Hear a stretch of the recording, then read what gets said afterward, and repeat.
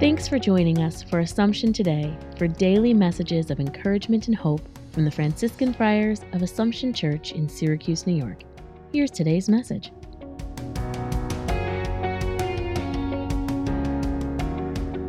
October the 18th. Today the Church honors the evangelist St. Luke.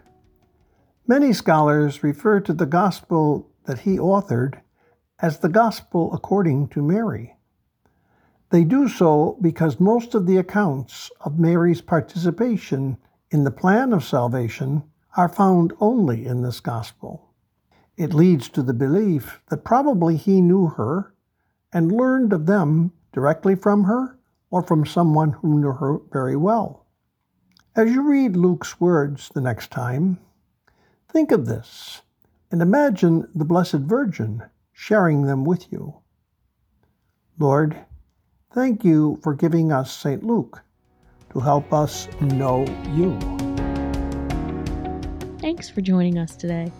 Connect with us online at AssumptionSYR.org.